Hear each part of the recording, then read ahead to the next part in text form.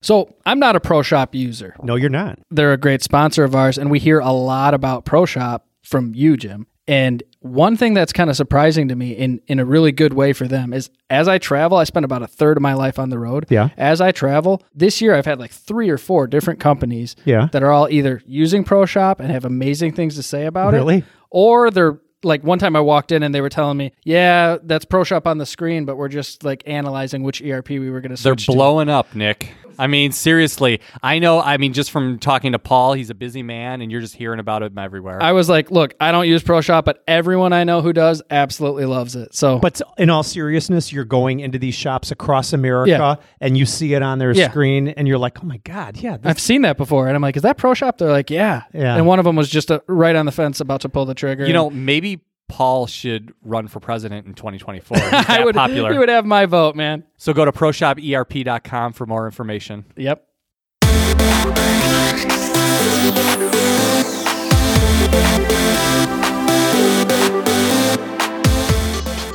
Hey, Metalworking Nation, Jim here. Hope you enjoyed this second part 2 interview with John Miller from Way of the Mill. That was actually the next thing that I was going to ask you about is like, do you have like a formula or a proven process? Can you talk about what that is? Like, so in general, when you're at a shop and say they're at like a very basic level, what do they typically need help with without making like some big capital investment in order to take themselves from like basic milling operations to more intermediate? And then what do they typically see to go from intermediate to more advanced milling? Before you answer that, can I just ask a really quick question that I think is somewhat relatable? So from what I'm understanding about your mission is you're trying to help CNC shops become more efficient in the way that they machine on a milling machine, but it strictly lends itself mostly to production, high volume production. Is that right? Yeah. Okay, thank you. That's certainly my personal expertise, but there's all those machining principles and fundamentals that you have knowledge of by applying it to a production job that you can carry over to short run. Like I'm sure you're very educated in work holding, and you can apply work holding solutions to these people that would hire you. Right. I think the only difference between high volume machining is we have to get those details right every single time, and we have to spend more time on it. So if I'm doing 5 pieces, let's say, like in a prototyping situation, I can get away with cutting it very carefully, very slowly, and just get a good part out there, right? Now, when we need to turn up the knobs a little bit, things start to break down. Of course. Why did they break down? Now, that same knowledge as to why I broke it down and why I cut a bad part, it doesn't just apply to production machining. It might be the reason why you in your prototyping scenario cut the bad part as well. It's the same knowledge. Right. The difference is in production, the stakes are higher, and in production, we're probably going to break that process quicker than we do because we're turning the knobs up. That's right. Yep. So again, John, in your shop, that's really, they don't understand the fundamentals that you would be taking them through. How do they go from like the basics to more of an intermediate stage? Or what are they going to learn? I think the biggest thing is attention to detail is what moves shops the best. And that commitment to an attention to detail every single day everything. Putting the tool cleanly into a clean holder. Then a tool holder that is able to run at the RPM that you want to run it in, tool balancing, right? Taking care of your spindle and the machine, maintenance, taking care of your fixtures, making sure they're oiled. All this stuff adds up little by little. And if you look at every data point that you collect in a machining process, it has a bell curve. Every mistake we make in that, within that process makes that bell curve grow just a little. Keep in mind, we're talking microns in a lot of these processes. It doesn't take much for every little finite piece to add its own micron here or there. And now we can't even cut a bore plus or minus a thou. Yeah, because you got like a stack. Exactly. So that's kind of my view of the process overall, is that it's just a massive stack, from the cutting tool to the tool holder to the spindle to the machine structure itself, the machine and its ability to handle, let's say, thermal growth and its repeatability. Does it have scales? Does it not?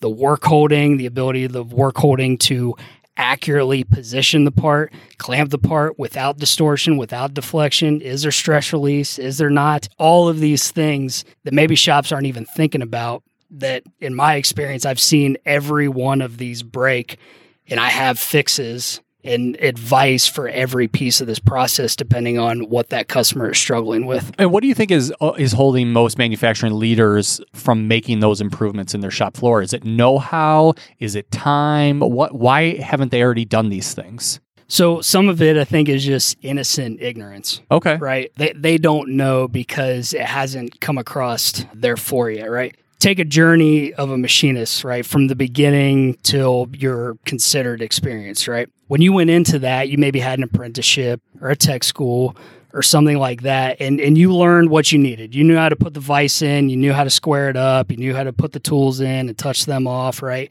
You kind of knew these basics, right?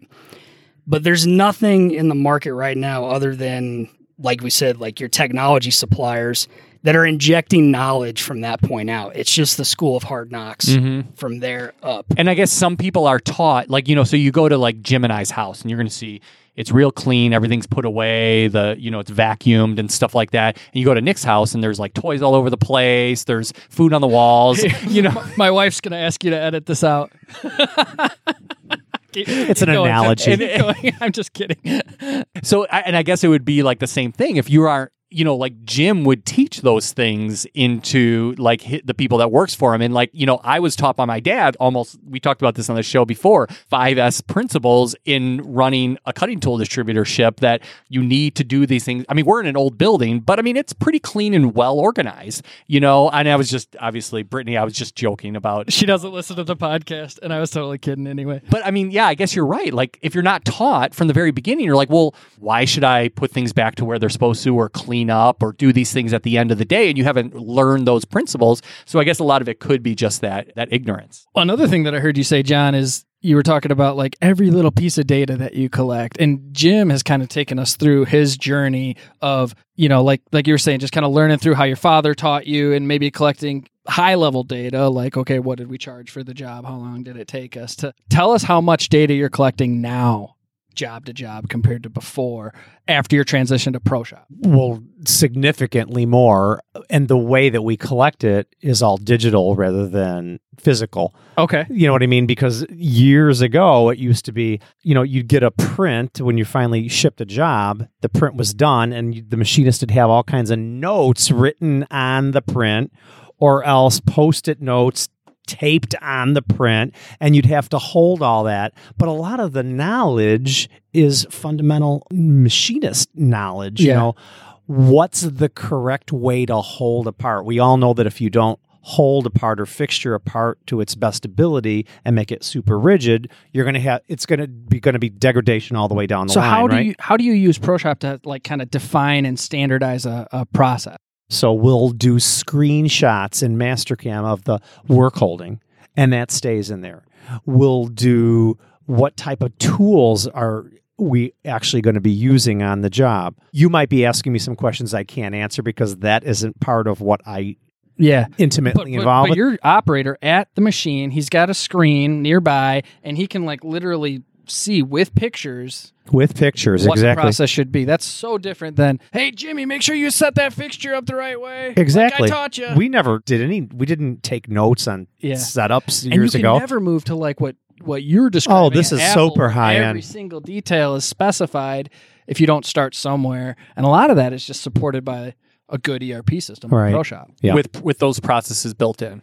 John, you mentioned something about how, so you go through school, you get a lot of theory, you go through your apprenticeship, you start making parts, and then you said there's the knowledge or the training kind of stops, and the rest of it is just learning by experience. I need your perspective on something I'm working on. So I talked about the Work Holding Wisdom blog, and it's kind of like the way of the mill. We have our educational content destination.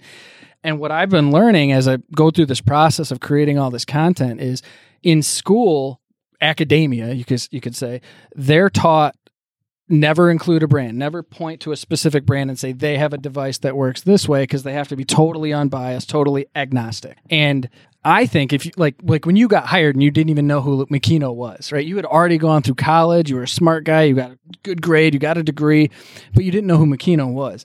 I personally think there's a gap in education where if somebody created something where, like, let's say you get your first job and they're like, hey, spec out the fixtures for these new jobs, you might know the fundamentals and the theory of work holding, but if you don't know like any of the brands in the market and how their devices work and which type of system you should apply to this type of application, you might struggle. So I wanted your perspective on that. Do you think guides like that are in demand? Do you think they would be helpful? Yeah. So when I say I want to bring more of the knowledge to the shop side, I'm not excluding the suppliers from that by any means. Sure. Right? You can't.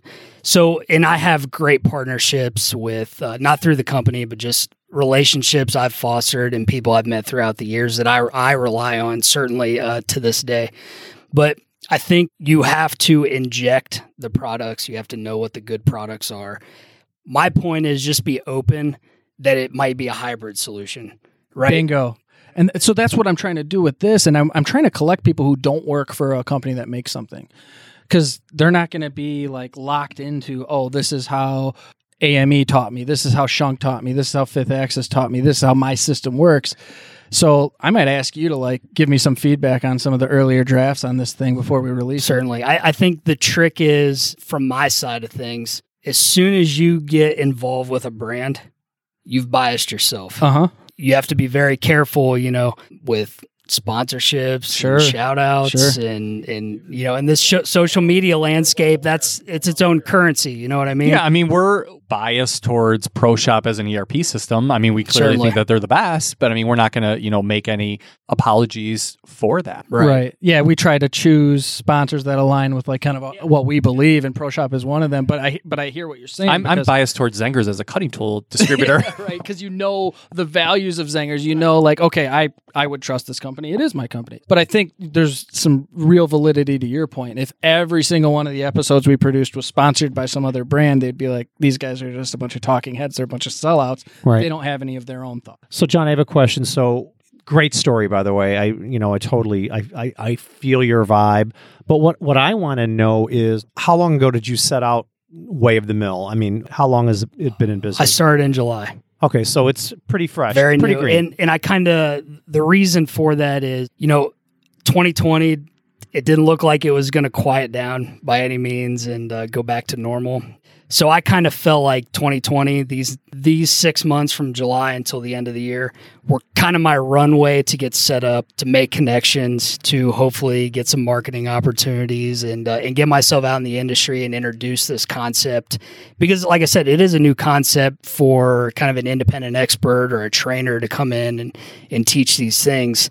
And I'm not, unaware of that, right? I need to introduce the concept as much as I need to introduce myself. Oh, for sure. Right. Well, usually definitely, that's going to be the hardest part. It's like your former job. It's an applications engineer that worked at Makino, or it's the metalworking specialist that worked at your distributor or whatever. It's not usually a completely unbiased consultant. Right. So kind of going through 2020, I set this up knowing it was going to be a setup year. And I hope 2021, a lot of shops look internally and look at what they know, challenge what they know, and then go seek more knowledge. And I'm here for that. We definitely wish you the best in that endeavor, for sure. Yeah, and I want to know what who your target customers, who's your avatar, who are you reaching out towards. We know who we're trying to target. The manufacturing leader, the C-suite. We know that not our audience isn't obviously the CFO, the CEO, the whatever the acronym you want to use.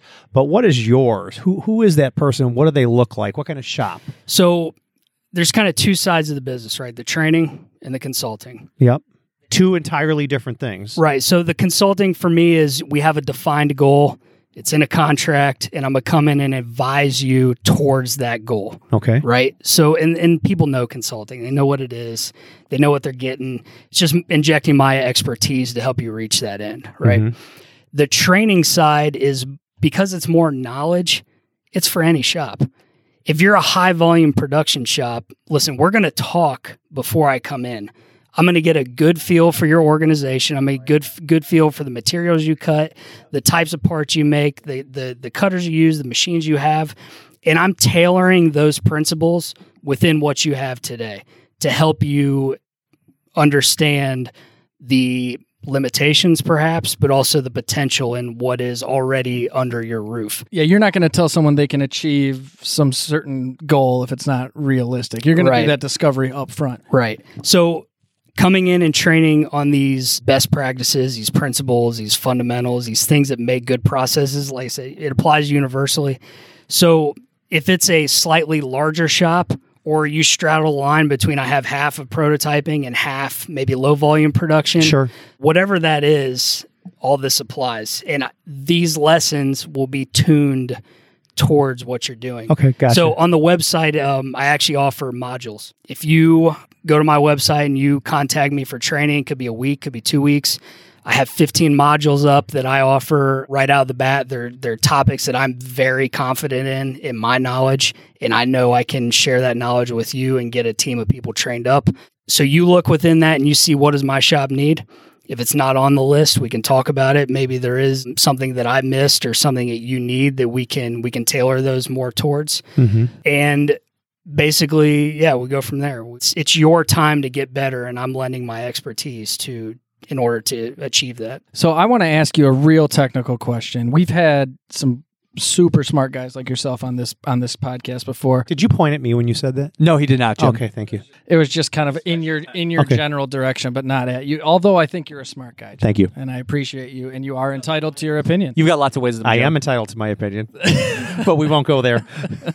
Okay, so I don't know if you've heard of anything coming out of like the research group at Oak Ridge with like Tony Schmitz and David Barton, and those guys are. So for me personally, I'm all over the news, and that I have to be. Yeah. If I'm telling you I'm an expert at this, I have to keep my knowledge sharp. You have to be in tune with the research. So how much should the operational leader be concerned with doing like a tap test and understanding the whole dynamics of? Yeah, how does tap testing fit within like the framework of improving your operations? Let's discuss tap testing just in and of itself first, and then we'll talk about the applications. Yeah, what is tap testing first? So what tap testing is you have a laptop with some sensors. One sensor is your accelerometer. The other one is a hammer that knows how much force you hit. It's got like special instruments on the hammer too, right? Yeah. So when you hit the end of your cutting tool with this hammer, it knows how hard you hit it, and the accelerometer reads the response of that tool. You get the natural frequency of your system.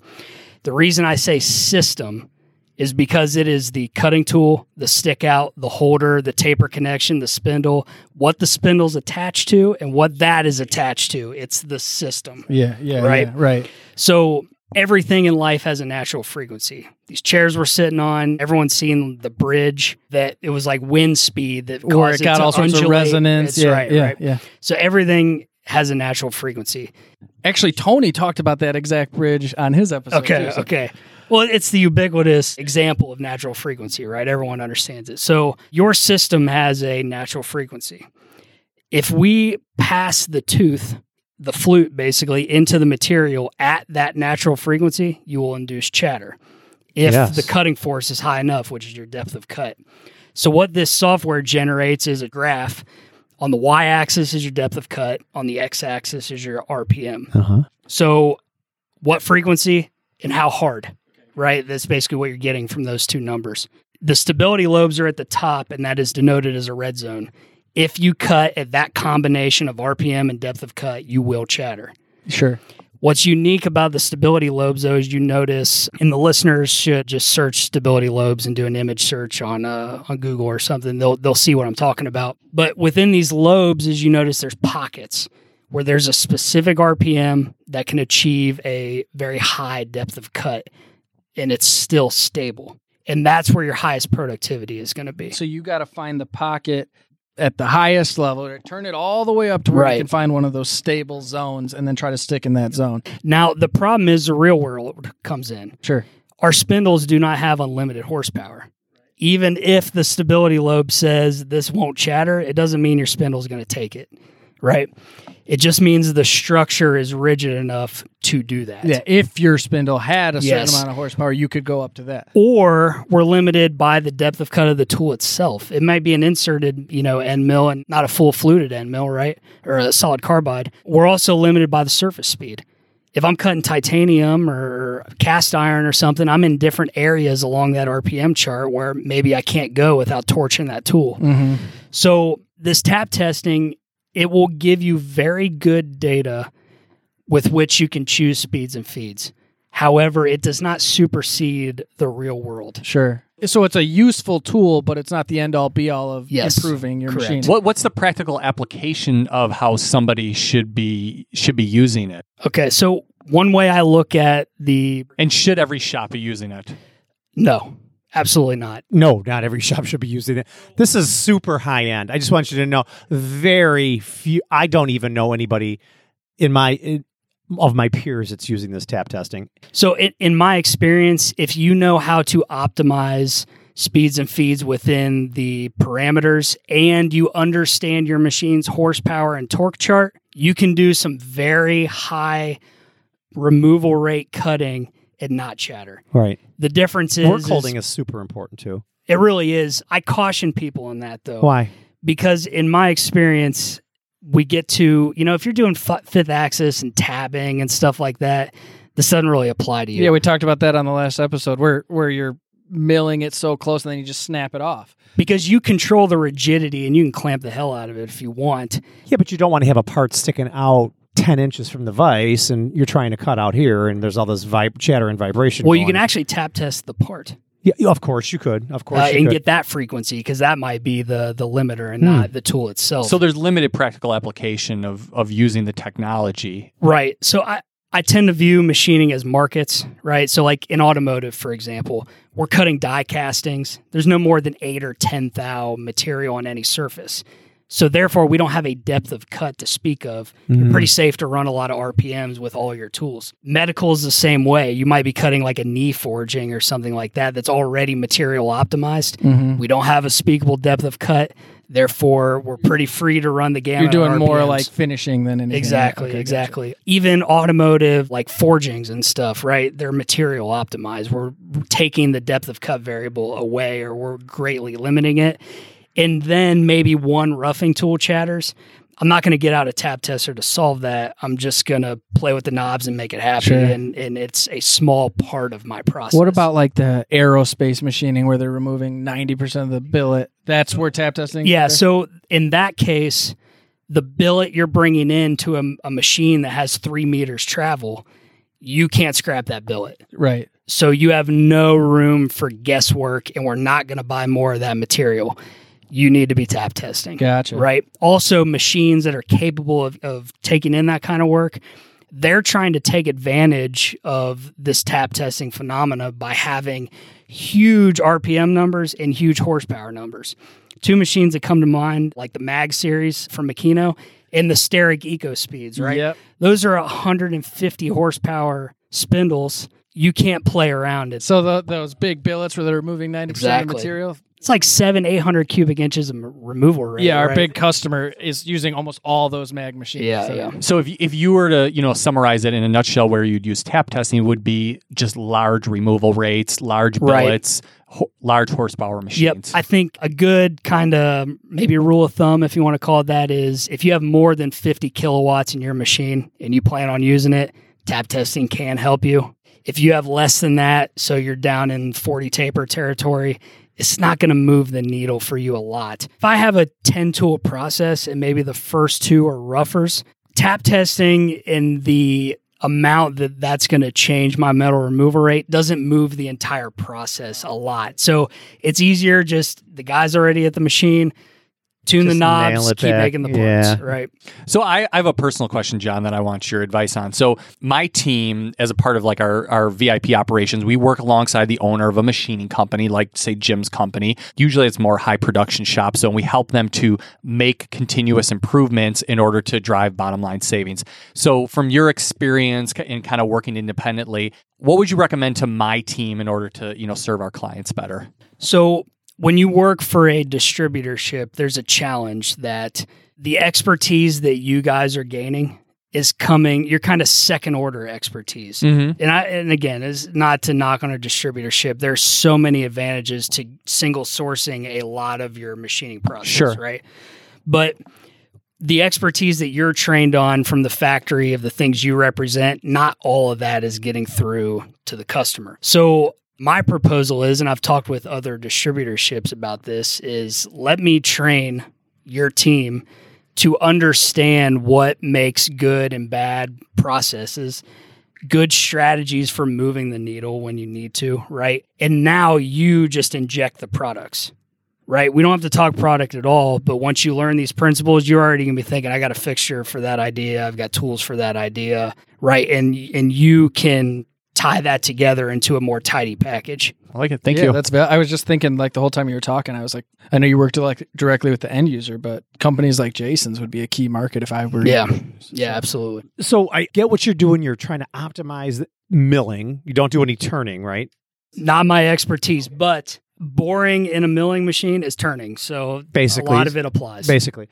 But that wasn't my question. My question is, do you teach 5S principles too? Yes. Okay, because I would think that would be a big addendum to what you're trying to solve, because 5S is huge. It is. In any optimization effort, right.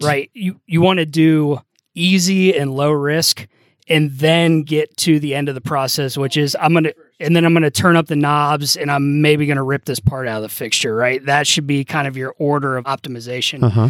If I walk up to an optimization effort and the operator's spinning in circles, grabbing this thing or that thing, I got to go get a mic. the raw material's not next to the machine. I know. What am I doing here? So I think there's a lot you can do to make sure that at the machine, everything is optimized as possible. Sure. And then we put the technical inside the work zone. Okay. Gotcha. So my kind of what I tell people is I support everything in and around the work zone. I feel like we're talking about key markets for you. I feel like another key partnership would be like lean continuous improvement companies where you've got all these waste reduction gurus, and then you go in there as the metal removal specialist partnering with them. Sure. I feel like that would be another key one. I'm always thinking about partnerships.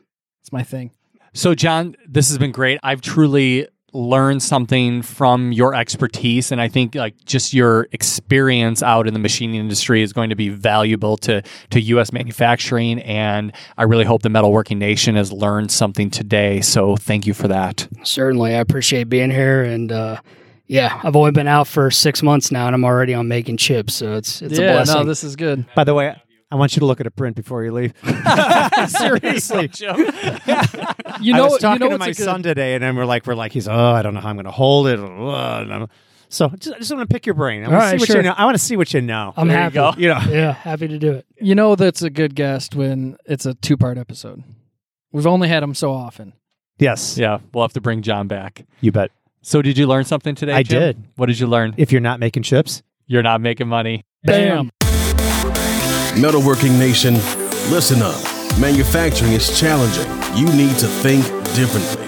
The day-to-day whirlwind of urgencies, the pressure to grow, customer demands, workforce development, new machine tools and robots, the list goes on and on. It is possible to stay ahead of the game of manufacturing, but you can't do it alone. We're here to give you access to exclusive content from other leaders, as well as videos, blogs, show notes, and more resources designed to equip and inspire you on making chips.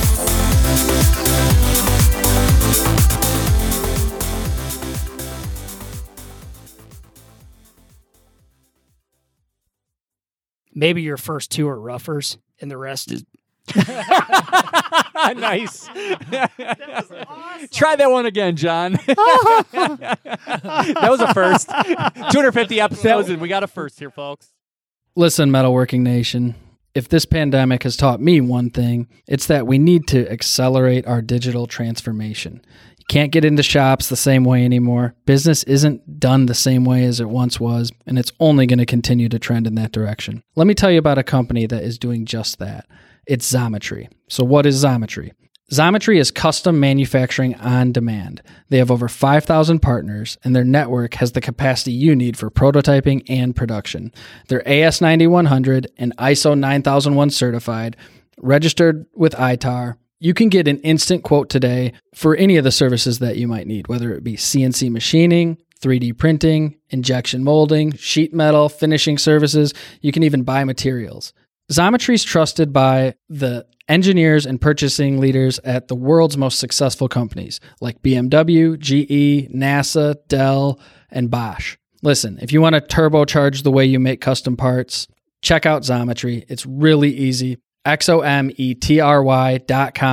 and you can get a quote today.